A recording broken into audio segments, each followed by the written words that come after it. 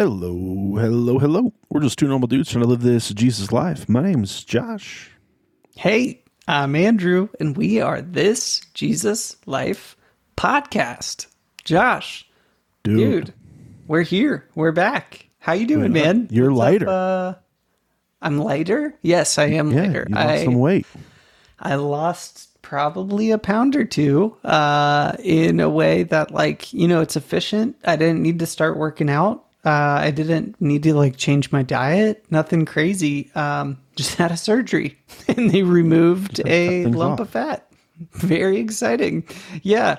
Wouldn't recommend it though. If you're trying to lose a little bit of weight, consider exercise, diet, better sleep, more water, stuff like that. Don't go the surgery route to lose weight if you can avoid it. Yeah. What you don't know about Andrew is Andrew was born with 3 arms. Not that arm. It's an arm that was on his back, and he finally got it removed. It was just too much for him. Yeah. Well, the fingers back there it was hard to clip the nails on that arm, and they kept causing holes in my shirts, Yeah, you couldn't control it, but it controlled itself kind of thing. Just kind of grab Your wife had enough. Yeah, it just kept trying to slap his wife, and he's just like, I gotta get rid of this thing. It's got a mind of its own. So yeah, he cut it off. Yeah, but man, he's gonna get it stuffed and mounted to his wall as a reminder of God's faithfulness, like his chicken. That's right. I told someone your chicken story recently. Yeah. And I guess it wasn't clear when I was explaining the chicken, and they thought the chicken was real. I was like, so he had a real chicken on his desk? I was like, no. What? Yeah. No, he didn't have a chicken on his desk. I keep a live chicken at all times on my desk. No, it's a picture. It's a wood burn, like a piece of wood that I used a wood burner and engraved a chicken on as a reminder. And it's pretty cool. It's one of the most artistic things I've done in a long time. So I feel good about it. That's good. I feel good about it. Dude, speaking of chickens...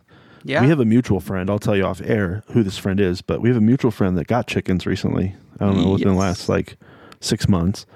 Moved them outside. Well, her mother-in-law is leaving town or something and needs someone to take care of the chickens, so they brought their chickens over as well. They have 40 chickens right now on their property. 40 chickens? Dude, right? That's amazing. That's production. Nuts. That is a production. Right now, we have 31 chickens. That's a lot. But 23 of those are very small. They're growing rapidly. They're quarter-sized chickens right now. End of September. That's why 13 of them are going to be joining our freezer September, late or early October, around that time frame. Are you going to kill them in front of the other chickens just to put the fear of God in them, or are you going to take them off somewhere and take care of them? No. I'll take them off somewhere. They're actually going to have their own home. My dad and mom are coming next weekend, and my dad's going to help me build this thing called a chicken tractor, which sounds really complicated, but it's actually just a movable home for chickens. So the idea is they free range, but they never actually leave their enclosure. But it's a fairly big enclosure, plenty good, but you can move it around, and they have a place to sleep in there. You can move it around so that, they're getting fresh grass and bugs and all that all the time, but not totally destroying your yard. So anyway, dude, we're going to try that. And I just felt like keeping the meat birds separate from the laying hens was a good call, so we don't get weirdly attached or anything like that. And so it's easy to tell them apart. So yeah, man. Yeah, meat birds are going in their own spot. And she's way beyond her, produce good meat phase. Yes. Oh, sorry. Totally. And then you have to explain to your daughter, you're like, no, that's the same Sally chicken. I know she looks different, but that's Sally. She changed. I swear. Yeah. Dude, I did not accidentally kill her. Goofy would be the most noticeable if she disappeared, because she's a blue chicken, but her feathers are nearly white. So she's a very light blue chicken. And if Goofy disappeared, there would be questions, and I would not be able to convince our girls otherwise. So that's funny. Yeah, man. Good old chicken Goofy. drama. What's what other than me getting a surgery and all the chicken stuff, what's up in your world, dude? How you doing? What's any big weekend plans? I know this is a Friday. You're listening on a Monday or after, but today's Friday. That's true. Any big plans? That is true. What's up? Handful of things going on, but nothing big. Going to the zoo on Sunday to celebrate a friend's birthday. Sweet. But that's about it. Is that your friend who's a chimpanzee? That you spend a lot of time with? My chimpanzee friend named Bill. That's what he goes by. Yeah, we're gonna go hang out for the day. Yeah. I'm gonna go try to. Sneak. I'm trying. Yeah, I've been trying to get him to be like friendlier with his cage next door mates. They're lions, but I feel like I feel like they should be able to be good friends, and he just doesn't want to do it. Well, dude, if you had lost a finger like Bill did by sticking it through the lion cage, like I think I would be hesitant too. You know, I'd be like, I don't. Yeah, but that was his own fault. Yeah. I feel like he's holding on to his trauma and not dealing with it. I'm probably taking this joke too far for those with trauma. I'm sorry. Yeah, well, it is about a chimpanzee, not a person, and that's true. And it's also funny to think about you going to the zoo to spend a day with your friend, but is actually just a monkey. We just hang out. Yeah, you just spend time. He can't go anywhere. He has to be my friend. Like, right? His cage kind of captive big, audience. So, yeah, that's right. This is the best kind of audience. That's right. Dude, what's this series that we're bringing to a close? Bro, we're on episode 7 and I still couldn't tell you. No, I'm just kidding. As you know, Josh, and hopefully as all our loyal and dedicated listeners know, we've been working through the Lord's Prayer. And we've done that in the last nearly 2 months. And we started with the stuff that leads up to the Lord's Prayer in Matthew. It's really the posture of how to pray, which Jesus in a nutshell is don't stand in front of people and make your prayers great for other people to hear, but pray to God who is in heaven. Go in your room, lock the door, do it that way, and God who sees what is done in secret will reward you for it. So then we spent multiple weeks on this, 6 weeks actually, covering the Lord's Prayer slowly. And today is our last one. It's the last line of the Lord's Prayer out of Matthew, I think Matthew 5. It says, "And lead us not into temptation, but deliver us from the evil one." So that's what we're going to be talking about today. Temptation and the evil one, and God's protection and those things. What comes to mind? I don't know if you want to read the whole thing, but what comes to mind in some of your first thoughts on why Jesus would teach us to pray this way and to close our prayers with focus on temptation and protection from things that Satan might want to do in our lives? Yeah, I think it's natural in terms of hey, let's talk about forgiveness and talk about asking for forgiveness and repentance into, hey, God, now that I've been forgiven, don't let me go back to those places. This is a hard one because we know that God doesn't necessarily lead us to sin, but we do know that life is full of trials and life is difficult. And I think reading these together is super helpful because, this idea of delivering us from the evil one, something I've been noticing more and more often these days is just how good the enemy is at lying to us and just how dumb we are in terms of believing those lies. Yeah. Even when we know, right, they're in direct violation of what God has already said. They're in direct violation of his truth. But it was just enough truth that I was yeah, I believe it. then you wonder why you throw yourself. So I think that's probably the big one of this whole conversation is, how do we combat the lies in our lives? Lead us not into temptation. What does that look like for God to do for us, in terms of helping us understand and helping us identify? And, when the enemy speaks, what do we do, when we've identified the lie, as a lie? And then, how do we stay in tune or in line with who God's calling us to be in the midst of all that? I think those are my biggest things. And like, it's crazy. There's lies that we've believed for decades. If you lived on the earth long enough, and you just always assumed, it could be a piece of, God's character. You just assume that that's how God is. I always think of God being a vengeful God, just ready to smite you. And that comes from my upbringing and the churches that we were a part of at the time. And yet that's not who God is. God is love and God is compassion. I'm trying to remember. I read something today in my time with Jesus. Let me find it. It would be in Luke, because that's the book that I'm in. It's a good book. It is a good book. It's the parable of the lost son, Luke 15. But I just reminded this is Luke 15 verse 20. Towards the end of the story, he says, so he returned home to his father. This is the younger son, the prodigal son. And while he was still a long ways off, his father saw him coming, filled with love and compassion. He ran to his son, embraced him, and kissed him, filled with love and compassion. Right? Our God is a loving and compassionate God, and he's also a just God. We talked about that last series if you didn't have an opportunity to listen to it.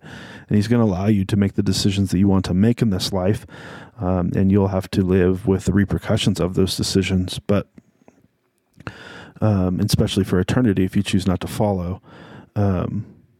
But at the same time, at the core of who he is, it's love and compassion. He wants you to experience life with him. He wants to walk with you. He wants to give good gifts to those who love him. He wants to provide. He wants to be the place of wisdom when we need wisdom. He wants to guide and direct us so we can experience this life to the full. Right? He wants to be all these things for us, and it's our choice. And I think that's the mindset here that Jesus is trying to set up. Is it's your choice. Right? You have this opportunity to walk with me and to walk in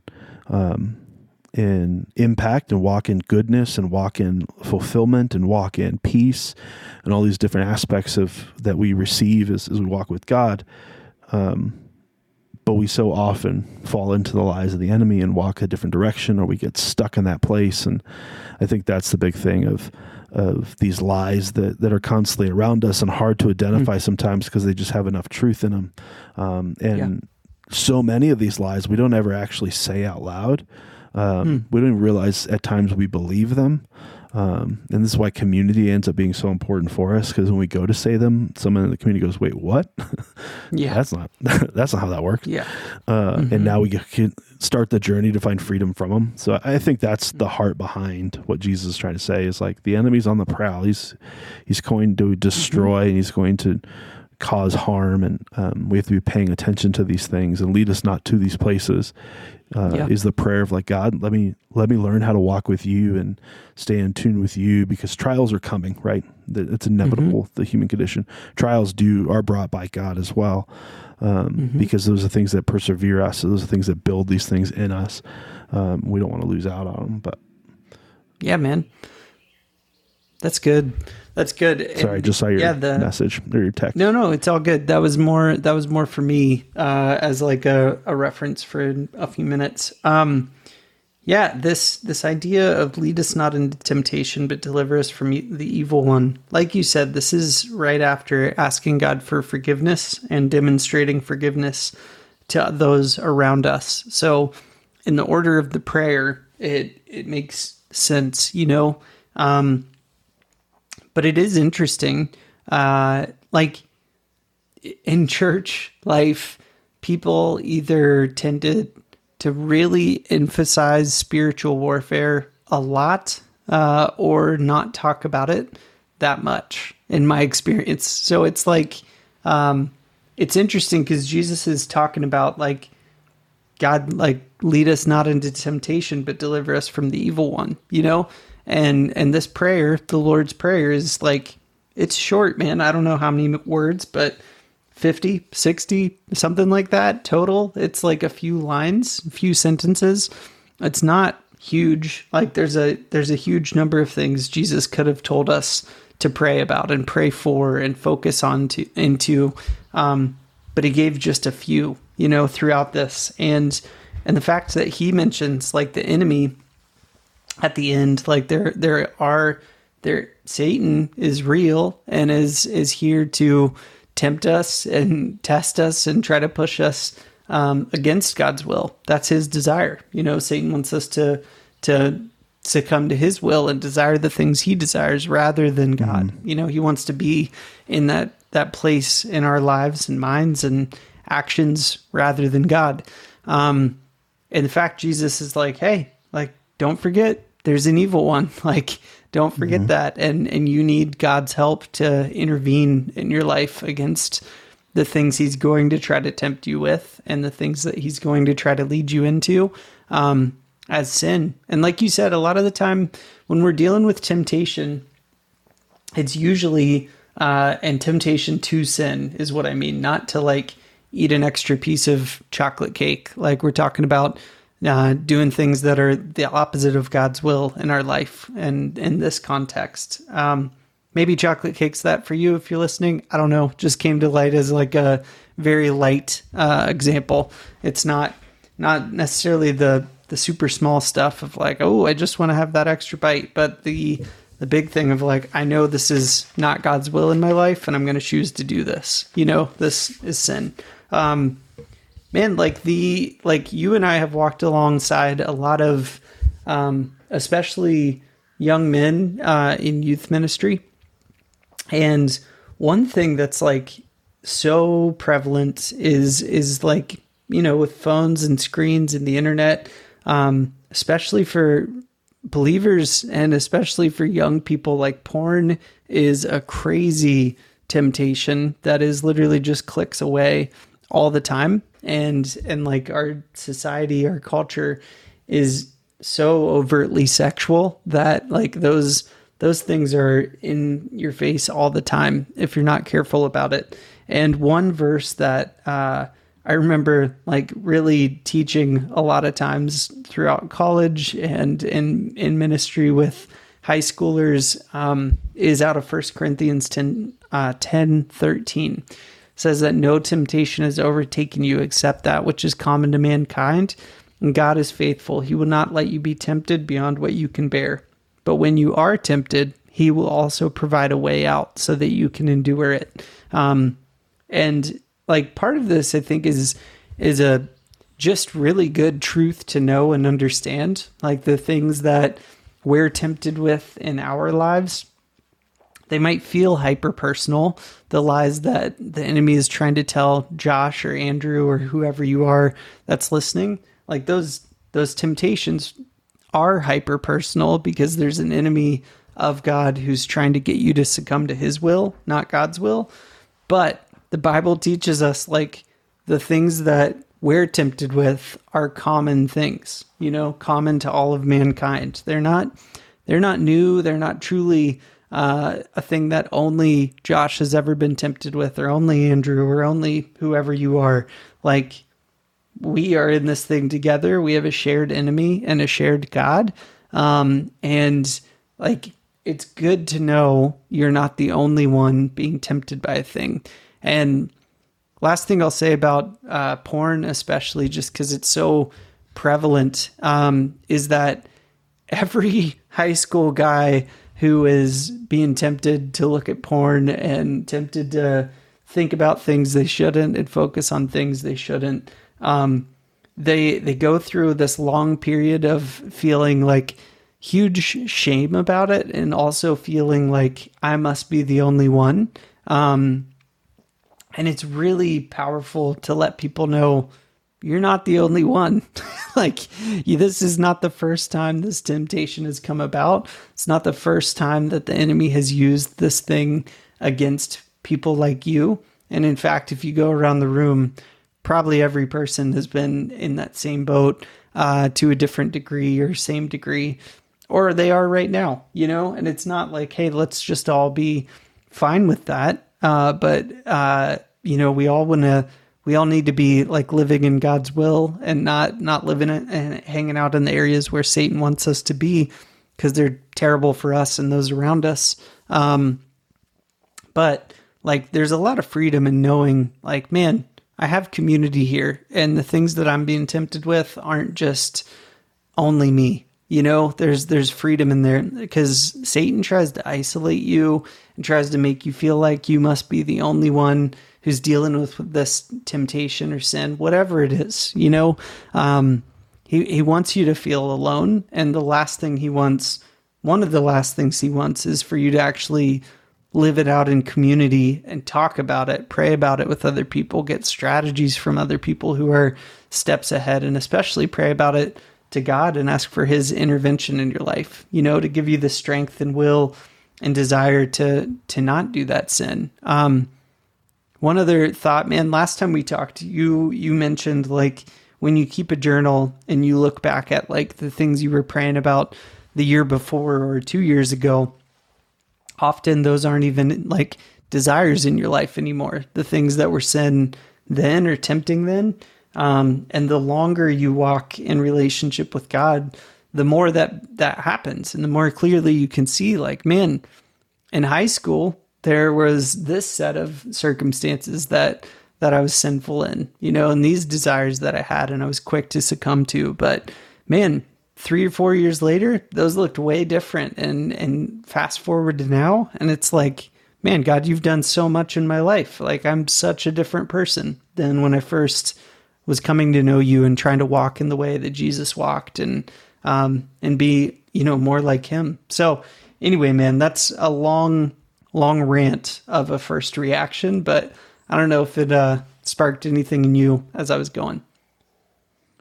Yeah, I think it's two things. One is like the longer you walk with Jesus in relationship, I don't just mean like call yourself a Christian or go to church or do these things. Mm-hmm. Like the longer you actually foster a relationship with God, meaning you're spending time with them on a consistent basis for a significant amount of time, you're choosing trust, you're giving vulnerability, you're talking about the hard things, God's doing the molding and the shaping and the changing of your heart. It doesn't get easier to identify the lie. The lie just changes. And looking back, sure, the lies you've conquered and those kinds of things, looking back, you're like, oh, that's silly. Like, I wouldn't believe that. But the lives, they get more complicated. The enemy is much better at how he approaches you with certain things and how much more truth he uses and just gives you a small little piece of a lie that actually gets you stuck in a place and you can't get out of it and then you don't know why. And it's the same thing with temptation to sin. Like the things that you're going to deal with as you mature in relationship with Jesus and Jesus changes your hearts and you get further along in your sanctification process, right? It's going to get harder. It doesn't get easier. Those things you've conquered, yes, they're a lot easier. They don't feel like, but the things that you're now struggling with, like they're just a lot harder to grasp. They're a lot harder to live in. When, early on in my walk with Jesus, trusting God was simple because trusting God didn't really take a lot.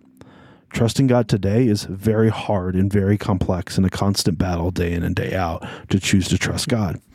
Not because he hasn't provided, not because he isn't faithful, but because the stakes are a lot higher now. Like we've journeyed down this faith road and we've dreamed bigger and bigger dreams. And now you've gotten to this place where like, yeah, like now you're what's the saying? Like you have more skin in the game. That's not the saying I was looking for. It had something to do with the road, but I had those two things in my head and I was like, does the skin go on the road? And I was like, that'd be weird. Road rash. You have more road rash now. Yeah. It feels that way. There's definitely true of that too. You carry a lot more baggage and pain, but I think in the midst of it, and I think this is just the journey with God. I was just telling a group of guys this earlier this week, like we feel like we want to get to that place where we've arrived, right? Because it's just going to be easier from there. The problem with that mentality or that idea, that lie, is as you grow in relationship with Jesus, you're going to get to another plateau, right? You're going to climb up the cliff. You're going to get there. You're going to feel relief and you're going to look up and you're going to see like 17 more cliffs. And you're like, oh, like I'm so far. I'm crap. so far from where I need to be. But you can look back and see the 100 cliffs you've already climbed to get to this point, right? Yeah. And the point is, like, the Christian life is a journey of growth, and it's a growth that God leads, and it's a growth that God provides. We're obedient in the midst of that journey. We're active participants in the midst of that journey, but we just don't lead the journey. And as we do that, we're changed from the inside out. We love more, we have more peace, we have patience, more kindness, more gentleness, or self-control. Those fruits of the Spirit. But it doesn't get easier. Because the reality is, say you have a big dream you feel like God's given you. This isn't really on the temptation route, but same vein. And God fulfills that dream. Okay. Well, what comes next? Bigger dreams, right? Like your faith is strong enough to walk through that journey and get to that place. It's the same thing with temptation, right? Your faith is strong enough to walk through the temptation, to rely on God, to identify the lie, to get out of it, and to keep walking with Jesus and not fall into the temptation to walk away or to sin. And then the next temptation is going to be harder, right? Like the enemy's not going to try to tempt you with the same thing he already tempted you. He knows you can conquer it because you just watch God conquer it for you. He's going to give you something bigger. And that's kind of this game that we have played. Which ends up happening is we create a deeper dependence on God. That's the only way you survive, right? It's funny, like we talk about faith in God, and I've never questioned my faith in the sense of like, where else am I going to go? Like, you're the only way, God. But the reality is, like, the deeper I go into this faith journey with Jesus, the harder it is to keep faith. Not faith for salvation's sake, but faith that he's in the midst of it, faith that he's going to come through, faith that he is guiding, faith that he did give this dream, or faith that he did give this direction, and whatever those things may be. And it's always different for all of us in different seasons of life. There's different things God has us chasing or wanting to work through or deal with or figure out or fight the lie or understand something about his truth better. All these different things that we struggle to push through. Like, it only gets actually harder. Not in the sense of salvation. Like, I'm not worried about my salvation being up in question, but to keep faith and keep going, because the journey that's ahead of you just seems so hard. And I think this is the piece that Jesus was trying to get at with this specific prayer is like, yeah, it's going to get hard. Life is hard. Not only is life hard, the dreams I'm going to give you, they're going to be hard to hold on to. Because they're going to be bigger and bigger and bigger. The temptations you're facing now are nothing compared to what you're going to face in the future. Yeah. So rely on me, right? Lead me not into temptation. That's a hard thing of like, God, I don't want to be in control of this. I can't do this without you. Like, God, lead my footpaths, lead my direction of where I need to go. Lead me in every way possible that you can possibly lead me, because you've come to the realization as a follower of Jesus, you cannot do it. And you've gotten to the end of you. And we all have to get to that place. We all have to get to the end of us. There has to be a place where dependence has to be created in our relationship with God, or what are we trying to sell? Right? Like, we had this conversation in our men's group at some time this last week that, like, why don't we see people coming to faith more often in our lives around us? And the reality is what are you selling them? Yeah. You're selling them a belief system? Product of your life, right? Yeah. A good idea, but like, there's no faith involved. Like, why would they want, like, it's just you having to limit what you do in life and chase after other things in life. Like, they don't want that.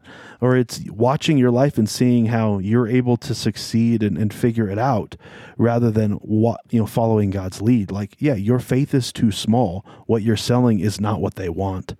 And it's this desire can I dream bigger dreams? Can I rely heavier and deeper on Jesus? So I can watch him do the miraculous and the remarkable. So we can get to the end of our life and say, holy crap, Jesus, I had some dreams in my life, but I never thought this was going to be possible. I never thought you'd move in this way. I never thought you'd have me do these things. I never thought you'd have me chasing after these crazy dreams. God, and I really never thought you were going to fulfill them. But here we are. And look at what you've done. And here is a life marked by the hand of God, not because of anything we've done, right? Like, we're sinful people and we're selfish, regardless of how mature we think we are. Selfishness drives the majority of our decision making. But in the midst of that, we chose to follow God from time to time in the midst of all this, and chase after bigger and bigger things and bigger dreams. And now we're blown away at what God has done. That's a life that's worth following. That's a life that people are going to want. But we lost that life somewhere along the way in Christianity. We don't live by faith. We don't live by trust. We dream dreams that were practical and easy to fulfill, where God doesn't have to flex his muscles. And we want to see bigger things in this life. We want to see God accomplish more for his kingdom in this life. But that's going to require us as Christians to live in this, this prayer. Lead us not into temptation. God, don't take us to those things that aren't worth it. And deliver us from these lies that the enemy's speaking to us, so we can rely on you more deeply. I think is the big thing. But practically, what does this look like? Andrew, got any thoughts? That's so funny you say that. I mean, I know we always try to go practical in these conversations, but man, I was just thinking, like, for the person sitting there listening or driving or jogging or whatever you're doing, if you're listening to this podcast, somebody like there's people who maybe are stuck in a pattern of sin in your life right now, and you're feeling like, man, I'm hearing what you're saying, but I don't believe it yet because I haven't seen it in my life in any way. Or I'm just so stuck in this pattern of sin and shame that I feel totally like, no, like God doesn't care. If he cared, he would have done something 2 years ago or 5 years ago or whatever. And I was just thinking about, how do you get practical about like praying this prayer, having faith to believe God can do it and lead us not into temptation, but deliver us from the evil one. God, deliver me from the evil one. I'm totally stuck in this pattern, in this rut, in this sin, and it's holding me back from where you want to go or where you want to take me and where I want to go, and like, man, the most practical thing I think is a couple thoughts. One, if you've never prayed this prayer, the Lord's Prayer, like, it's short, it's sweet, and it's powerful, and it's really worth committing to memory. So maybe write it out a few times. That helps you remember things. And then start praying it, and then start praying variations of it. That's a good step. Another really good step, if you're stuck in that rut of sin and shame and feeling isolated and alone, and like God doesn't care about you in it, man, you got to find somebody who loves God and loves you, and confess what's going on and ask for help and prayer in that. Like start with community, start with prayer, then start with community and prayer and actual accountability. Find people who want the best for you. And by that, I mean, they want to see you living in God's will in your life, and confess and ask for their help and guidance and support and prayer. And don't let the shame of something going on in your life stay quiet. Don't let it be just you and God who know about it. Man, because that's a recipe to stay there. As hard as it is to confess things that are sin, staying alone in it is the wrong call, always. Yeah, man.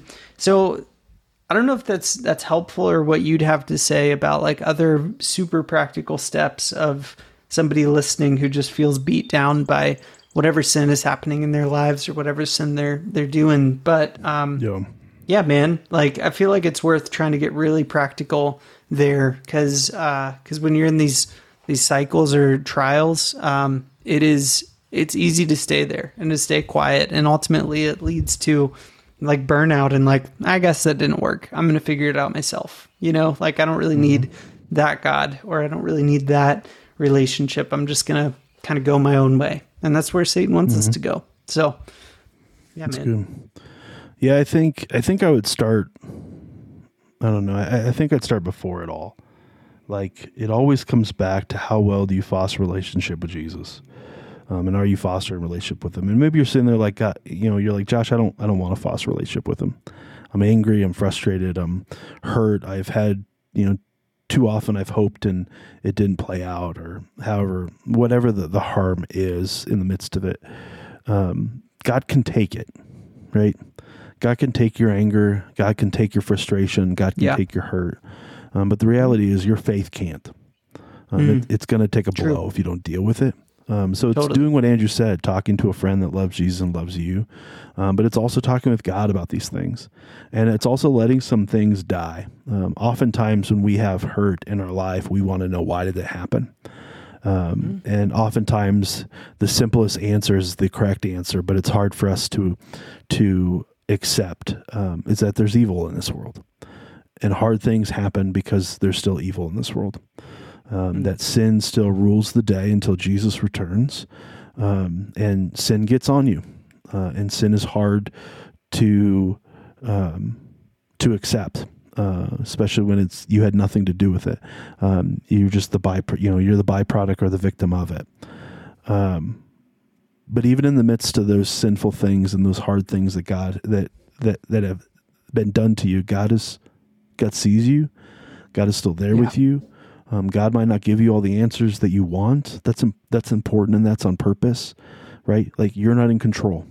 And the less that you try to control this life, the easier this life of walking with Jesus becomes, because it's not you living, it's Christ living in you, right? Paul tells us that.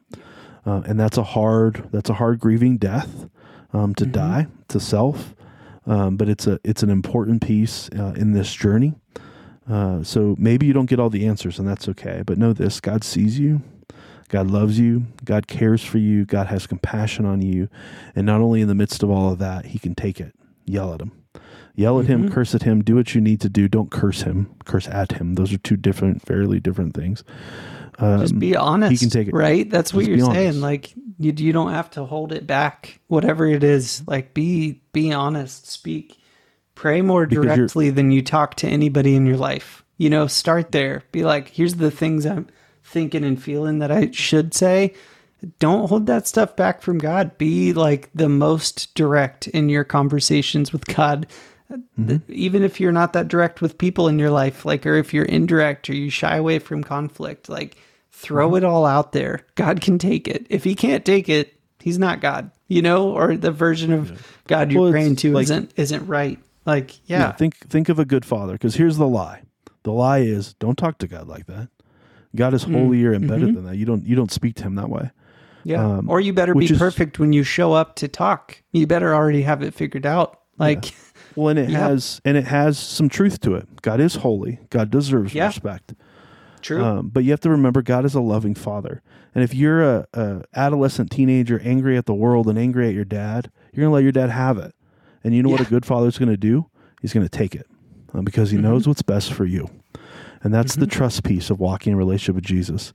Is you've got to fight through those lies. Give it to God. God probably doesn't deserve it, but that's okay. Get it out. Talk with God through it, because your faith won't be able to handle it. It will implode on itself. It will eventually fail you because you're trying to create faith on your own. You're trying to create something out of nothing, and that's not what Jesus asked us to do. Our faith comes in Christ and in Christ alone, so walk with him in the midst of those things. Talk about those hard things. When you're like, what about this God? What about that God? And you might not get the answers to those things, and it's going to be okay. God's got you. God sees you. God loves you, but keep fostering that relationship with God, and it's got to start somewhere. But you're eventually going to get to this place where you do have a relationship with God, and things are going to get harder, and you have a place to go. Right? Like he's going to be your source of everything, right? Man doesn't live on bread alone, but every word that comes from the voice of God, or from the mouth of God, right? Like, that's the place that you get to sit. That's where you get to find peace, regardless of how chaotic life is getting around you, regardless of how much anxiety you're trying to fight off. Like, you can find peace in the midst of it if we just walk with Jesus through it. It's going back to, I think we quoted this a few weeks ago, Psalm 23. I don't have it in front of me, but through the valley of the shadow of death, I fear no evil verse.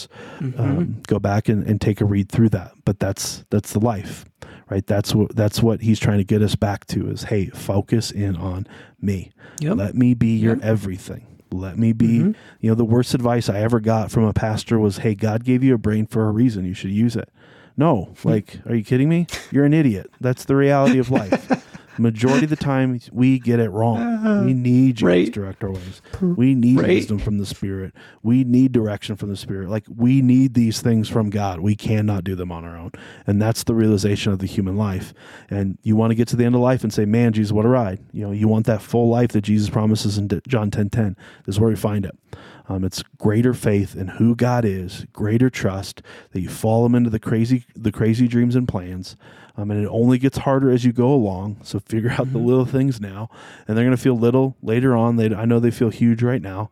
But if you're in the midst of struggle with God, have it out with him. It needs to be had. Your faith will not last much longer if you don't have it out with him.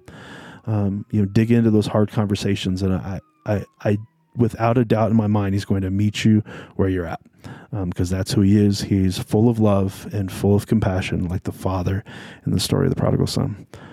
Yeah. But Andrew, let me read this one last time. Sweet. Then Jesus said this is how you should pray. Our Father in heaven, hallowed be your name. Your kingdom come, your will be done on earth as it is in heaven.